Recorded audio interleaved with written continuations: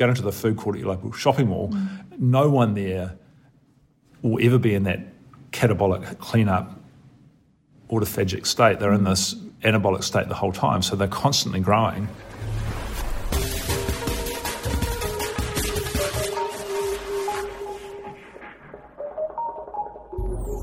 You're listening to the Fitness Industry Podcast, powered by Australian Fitness Network. For articles, resources and inspiration to grow your fitness business and career, go to fitnessnetwork.com.au, where you can also find a huge range of online courses, many of them accredited for CECs and other professional development credits, with up to a massive 30% savings for members of Australian Fitness Network. And for an amazing weekend of face-to-face learning, be sure to register for Filex, the main event on the fitness industry calendar, at filex.com.au. A professor of public health, Grant Schofield is well known for his work around low-carb and ketogenic eating. Here he chats with the Fitness Industry Podcast Katrina Cochrane about fasting, nutritional ketosis and autophagy, resisting junk food promotions, and the huge impact that switching 10% of the nation's health budget from treatment to prevention could have.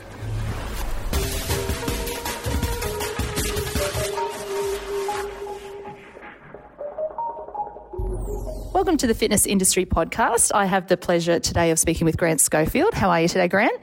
Good, thanks, and thanks for having me. No, thank you for being here. So, Grant, we're going to discuss a few things around you personally, but I'd like to know, just for our listeners, what's a little bit of your background in particular?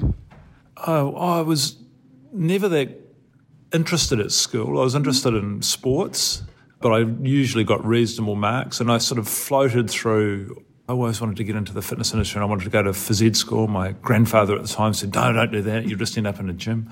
Sort of demeaning time in the 80s. And then so I went and studied a degree in physiology and then psychology, and then just couldn't think of a job that I could possibly be employed to do. So I carried on studying and ended up with a PhD. And then I still couldn't think of a job, though, but one came up in Queensland. So I ended up moving for my first academic job as a lecturer in Rockhampton in Queensland, where I was for 10 years. And I was a psychologist. I was a registered psychologist. I was hopeless, absolutely useless, because my solution is to tell people what the answer is, which, as it turns out, in psychology is pretty much the worst possible. Any woman knows this, most men still struggling with that concept. but and then that was, by the mid to late 90s, this whole idea of public health and exercise as medicine was starting to emerge, and it really spoke to me. I, in the meantime, kept up my athletics and been a professional triathlete, as did my wife. We'd coached, and I'd got really interested in the idea that we were, in Australia where I was, becoming very inactive, and we could do something about that. And I followed that for the next, I still am following that idea, but I think we spent a lot of money, a lot of government money actually, on trials around weight loss in particular that were really ineffective. And I think I was using the old nutrition guidelines and trying to exercise our way out of it. And I would say being fit is possibly the single best thing you can do for your health, but as a frontline weight loss strategy, it's not that effective. But there's probably a bigger nutrition component if you have to sustain weight loss. And the guidelines, in my opinion, aren't cutting it. Yeah. So that's my basic background. And so I really do this duet at the moment of nutrition and fitness. Yeah, and that's a great combination. And it's interesting you say that, exercise is the new medicine moving forward, and that's something I think that's becoming quite prominent in the industry. So when you're looking at this, prevention is cure. That's something that you've mentioned to me, and food is medicine and fitness is medicine. Can you give us a little bit more detail around that, in particular about how prevention is cure with food and fitness medicine? Well, there's not a single disease in the history of humanity we've cured our way out of the symptoms. We've stopped it by not getting it in the first place. So we're looking for the cure for cancer, we're looking for the cure for heart disease.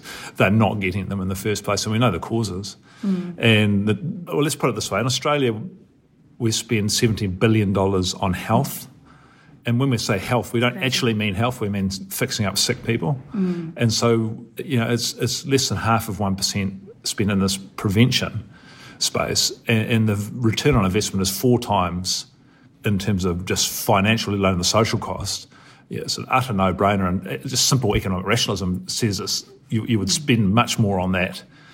The trouble is, when you're getting overweight, you're getting diabetes, you have the risk factors for cancer. You don't wake up that morning bleeding in the street and have to be patched up by the ambulance. So it's quite a benign problem, and so we haven't faced it. And then we see data with fitness, particularly, fitness is medicine. Being physically fit is pretty much the single most important thing you can do for both your longevity and also the quality of your life, reducing morbidity in medical terms. Yet the investment is grossly underinvested in rather. And that's just, we need to make more noise about that, and I keep intending and do that. The other one, food is medicine. I mean, it's even more obvious, and that's been said since the ancient Greeks and the philosophers of that time, food be thy medicine and those sorts of things. We keep saying it. At the turn of the 20th century, Thomas Edison was saying, look, the physician of the future is not going to be administering pills. They're going to be talking to people about their lifestyle. They're going to be thinking mostly about what they eat. And it's just never come to pass. He invented the light bulb. That worked out all right, but his major prophecy hasn't come to pass, but should. Yeah, and it's, I guess for us in the industry today, there's a little bit of confusion around the food concept. There's lots of new ideas and strategies out there. What would you say is something that we as, health and fitness professionals should be taking into consideration from a food perspective? Is there any specific forms that you prefer to refer to or anything like that? Yeah, I think the nutrition space is so interesting for me, and I think some knowledge of biology is really useful for understanding how humans respond to food and the different effects that different nutrients have on different people. And specifically, there's a lot of talk about, you get too fat because you eat more calories than you expend. And at one level, that's true. But it assumes that the human biology is this open loop system without complex neural and hormonal and endocrinological feedback. And that's just not true. It is this partially closed system, and so what you eat depends on a whole lot of internal factors going on. And I think, to me, the major important things to separate the science from the fiction, controlling your blood glucose. If you can't control the sugars in your blood, then you need to adjust your diet until you can. It's as simple as that, because without the sugary blood, damages everything it touches. It glycates proteins, renders them then useless and inflamed. And if you can't control your blood sugar, you must change your diet so that you can. And that will be different for different people, because we vary in the degree which we can tolerate carbohydrate through this mechanism of insulin resistance. And so the second thing is the amount of glucose in your blood and the amount of insulin you secrete across your lifetime will determine, by and large, your risk for the major chronic diseases of cancer, diabetes, vascular diseases, and neurological things like dementia. So that's the science of it. If you cannot control, and obviously you're going to need adequate nutrients and all that sort of stuff, but so you go low carb keto or this or paleo this or whatever, actually the major factors will be to get first of all, food low in human interference, stuff that's been recently alive, but then you're going to have to restrict your carbohydrates more for some people and much less for other people. If you're highly active, young, insulin-sensitive male, you can eat a whole range of stuff and you'll be fine. If you're an insulin-resistant, obese, diabetic, Pacific woman in her 50s, then you're going to be highly insulin-resistant and you're going to have to change things and restrict the starch, particularly, massively. And to me, that's the actual science of this. And there's more complexity of hormones and incretin hormones and ghrelin and leptin and these things as well. But this human system, if you fail to control those basics, you run into trouble. Yeah, and that's, I think, an area of which the industry is going, where there's a lot more discussion around hormonal health and you're looking at chemical balances through the systems as well. Just for anybody that may not be 100% sure, can you just explain what insulin resistance is and what effect that can have as a result of exercise even? So there's about a teaspoon of glucose in your blood, and that's the homeostatic level. If it goes lower than that, you'll die. You don't have to eat any carbohydrates to maintain that. You'll scavenge glucose from fatty acid oxidation, proteins and whatnot. If it goes higher than that, sugary blood glycates, damages everything it touches. So the body makes quite a effort to remove that glucose and use it as fuel. And the key hormone for that is insulin. So insulin is secreted from the pancreas. First thing it does is shut down fat burning, so you prioritise glucose to be burnt, which is great. That's what you want to do. And the trouble is, though, and then you shunt that glucose into cells, but if you're inactive, and this is why activity is so important, then it can't be shunted into those cells. Or try the liver if that's full as well, because you're inactive, it'll store it as fat. So activity confers insulin sensitivity, helps you remove glucose and be sensitive to insulin signalling. There's a whole bunch of things that make you insulin resistant, from stress to a poor night's sleep, to being too fat, to poor quality fats, to sugar itself, to not enough sunlight, to alcohol, to just psychological stress, to your age, to your stage in life. Yeah. And if you're insulin resistant, then the exact same meal gives you much higher insulin for much longer, which means you shut down your fat burning for much longer, you're in a storage mode for much longer, you're likely to spontaneously reduce the amount of activity that you do.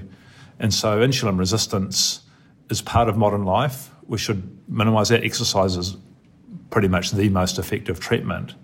But if you're going to shove down sugar and starch while you're insulin resistant, then you're going to end up with a metabolic concoction that doesn't help your health in the long term. Yeah. And if by chance a client was to present to a trainer and they mentioned that they've been told they've got insulin resistance, is there a specific recommendation you could provide for those trainers as a way of education or, conversation they could have with that client at all? Well, I think the thing is to figure out why they're insulin resistant. Are they insulin resistant because a perimenopausal or postmenopausal woman, which is just normal because we've probably wanted grandmothers to survive and that's just a normal mechanism, and actually a little bit of extra weight there's quite good. Are they insulin resistant because they're stressed out, they're not going out in the sun like they should, and they're not exercising? So there's some solutions there. Or they're insulin resistant because they're just drinking too much and eating a lot of sugar.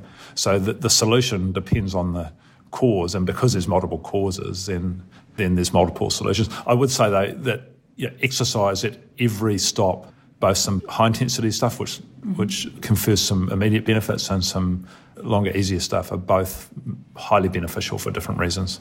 Right. Fantastic. And I think that that's important because we're finding that there's an increase in those areas, specifically within the industry, and those conversations are being more prominent within the training environment. Do you feel that you've seen that happening a lot more in the industry as the years progress? Yeah, I think the industry is really growing up, and I'm seeing a lot more people take on nutrition and exercise at the same time, and seeing that as a competency they can concurrently hold, and that's really important.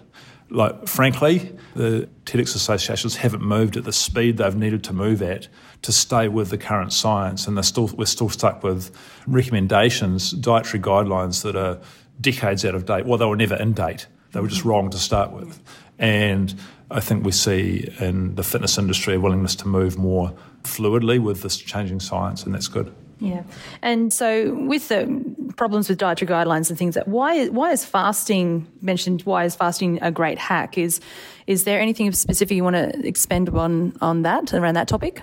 Oh, well, fasting's just really interesting. And just remember, you're talking to the guy that in previous lives couldn't fathom this idea, but once you get into the science, it becomes reasonably convincing that really there was no reason that humans would have been in a fed state the whole time. In fact, it's highly likely we were in an unfed state. And because humans have such big brains, we've got to provide energy to those brains when we haven't got food. And the only real way to do that is through nutritional ketosis and ketone metabolism. And so we're very, very good fat burners, and we're very, very good fat storers compared to every other animal. This is our huge advantage. And therefore we alternate between that catabolic, ketogenic state where the cells go into this particular state called autophagy, where you've got this basically a self-cleaning program at the cellular level, tidying up nutrient stress, lack of food, going just recycle and tidy up stuff, use that for nutrients. And that seems to be a crucial thing for helping you get A, more insulin sensitive, but B, regenerating your immune system, sending signals that you produce your own antioxidants endogenously, a whole range of things. But equally, then you need to go back into that anabolic, that growth state on occasions as well. So fasting provides an easy mechanism to mimic the sort of human condition, which is fed, fasted, fed, fasted, fed, fasted. And if you do what I call the shopping mall test, go into the food court at your local shopping mall, no one there will ever be in that catabolic clean-up autophagic state. They're in this anabolic state the whole time, so they're constantly growing. They're never removing the cells that need to be cleaned up. They're never recycling mitochondria, and they're never recycling immune cells. And fasting is just a great, especially the intermittent fasting where you restrict your eating window a bit, is a great way to do that. Yeah, fantastic. And can we just get a bit of an explanation around the ins and outs of a low-carb or keto diet? Can you expand on that? You look excited when I said that to you. I don't know why, but this big smile came across your face. Let's have a chat about that. What can you share with us on those areas?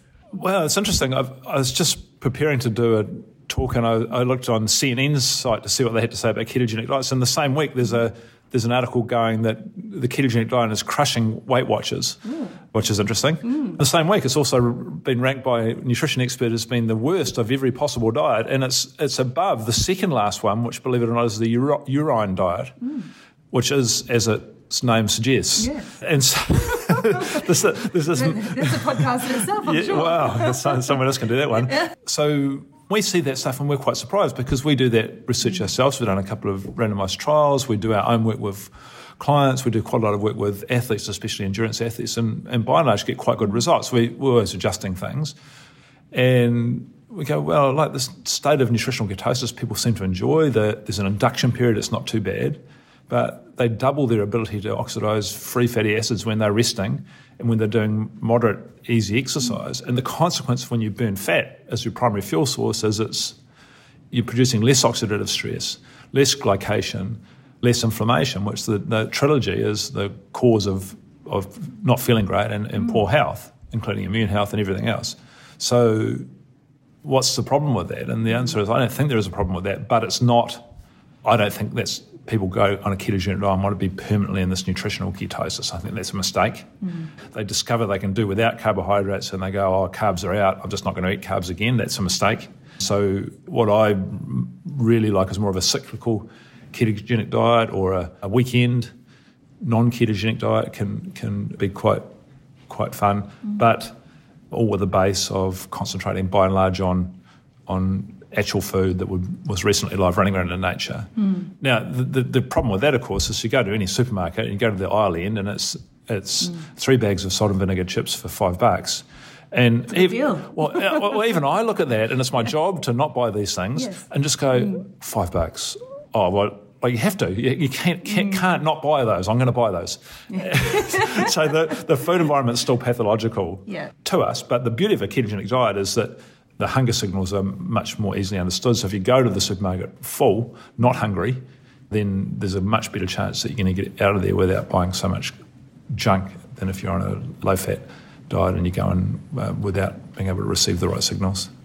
That's very interesting, and I think I fall into the old $3 for $5 habit sometimes myself, but we try to avoid it where we can.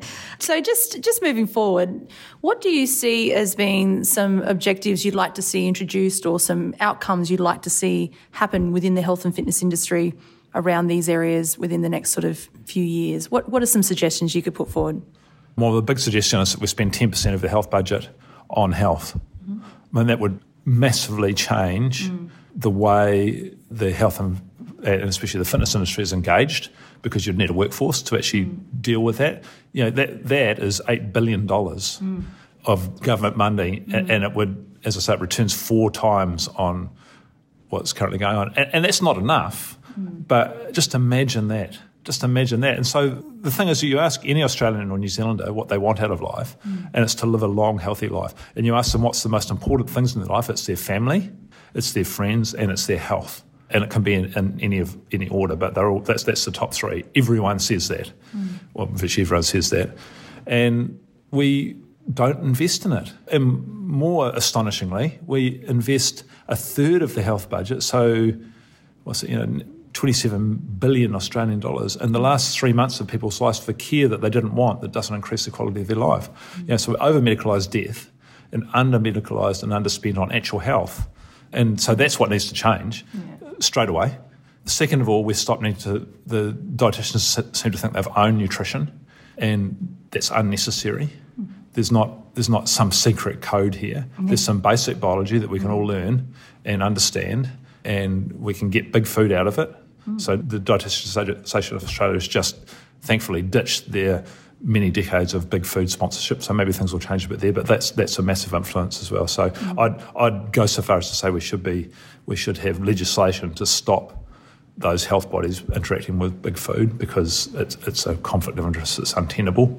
So that's the next thing. And we can let go of having to lock up dietitians and nutritionism with particular professions. It should be more open. Yeah, fantastic. And if somebody's listening to this and they're like, well, what should be my next steps? What should I go and do to try and feel more confident or comfortable knowing more about these specific topics? And what would you recommend? Well, there's plenty of places that offer some stuff online, but you could look at my books for a start. I wasn't meaning to do that, but I've written, whenever I write, especially my What the Fat books, I try to write a solid practice chapter and a really solid, well-referenced, lay-written science, because my goal in life is to translate the science into practice. Yeah. We've also started a social enterprise called Precure with a K. And so precure.com, and so we offer a level 1 certificate in health coaching, and then we're doing a bunch of our level 2 nutrition courses at the moment. You can subscribe to that and you just get the courses, they keep coming.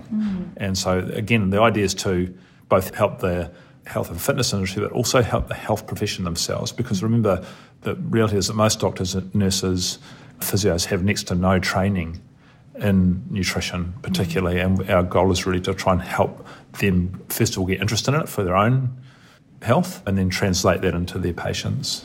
Excellent.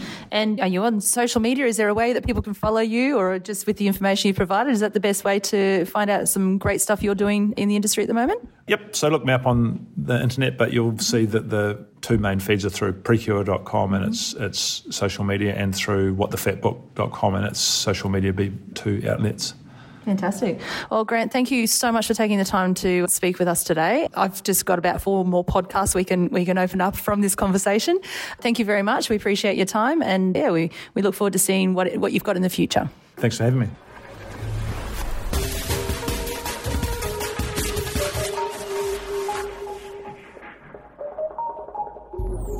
For a huge range of online nutrition courses, including Network's Nutrition Intensive by Dr. Rebecca Reynolds, accredited for CECs and other continuing education points, go to the Network website, select the Courses tab, and click on Nutrition.